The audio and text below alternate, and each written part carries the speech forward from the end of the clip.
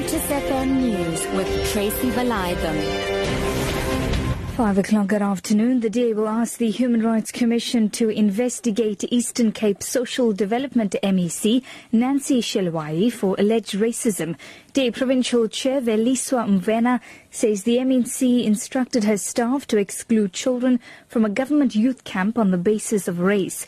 Department spokesperson Stanley Kanyele has rejected the claims, saying they will never encourage discrimination against any child. The department's head of youth development, Mazisa Mazizi, is reportedly in trouble with the MEC after apparently ignoring an instruction questioning the exclusion of white children at the camp. The rehabilitation of bridges over the M1 freeway around Johannesburg is underway, and Metro Police have warned the traffic will be heavily affected. A total of 210 million rand will go towards improving bridges.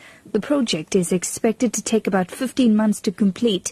JMPD spokesperson Wayne Minar. Traffic is definitely going to be affected when reconstruction gets done on the Mike 1 freeway, with the one lane being restricted in either direction. So we want to encourage motorists to stagger the traveling time, to use public transport, and also, very importantly, to make use of the N1 freeway, that's the Western Bypass, the N3, and also the N12 as alternative routes whilst the construction is taking place.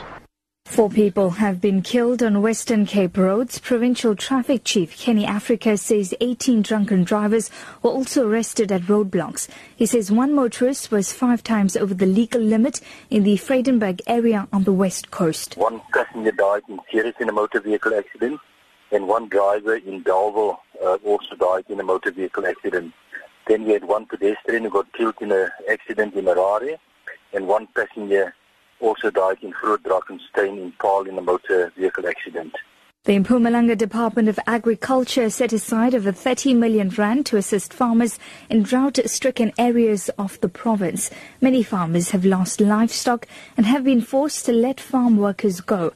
MEC for Agriculture Andreas Gamede says farmers will have to apply for relief funds. 80% of that amount must go directly to assist in terms of animal feeds, which will mean that we are going to get food for the animals. In the majority, it will be cows and others, and we think that that will be correct intervention. And the 20% of the amount, we are going to deal with issues of water management. China has accused the United States of political provocation with its patrols in the disputed South China Sea.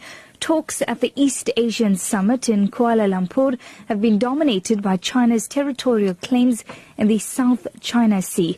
The BBC's Jonathan Head reports. This year, there's been increasingly vocal opposition by Vietnam and the Philippines, backed now by Japan and the United States, to China's construction of buildings, jetties and airstrips on the islands. The world is watching, Filipino President Benigno Aquino told the summit, to see whether China will behave like a responsible global leader. Chinese Prime Minister Li Keqiang responded by warning countries outside the region not to inflame tension. He called for direct negotiations to resolve the dispute, but Vietnam and the Philippines want the issue to be dealt with at a regional or international level. Your top story this afternoon, the DA will ask the Human Rights Commission to investigate Eastern Cape Social Development MEC for alleged racism. For Lotus FM News, I'm Tracy Valaydham. I'll be back with more news details at 6.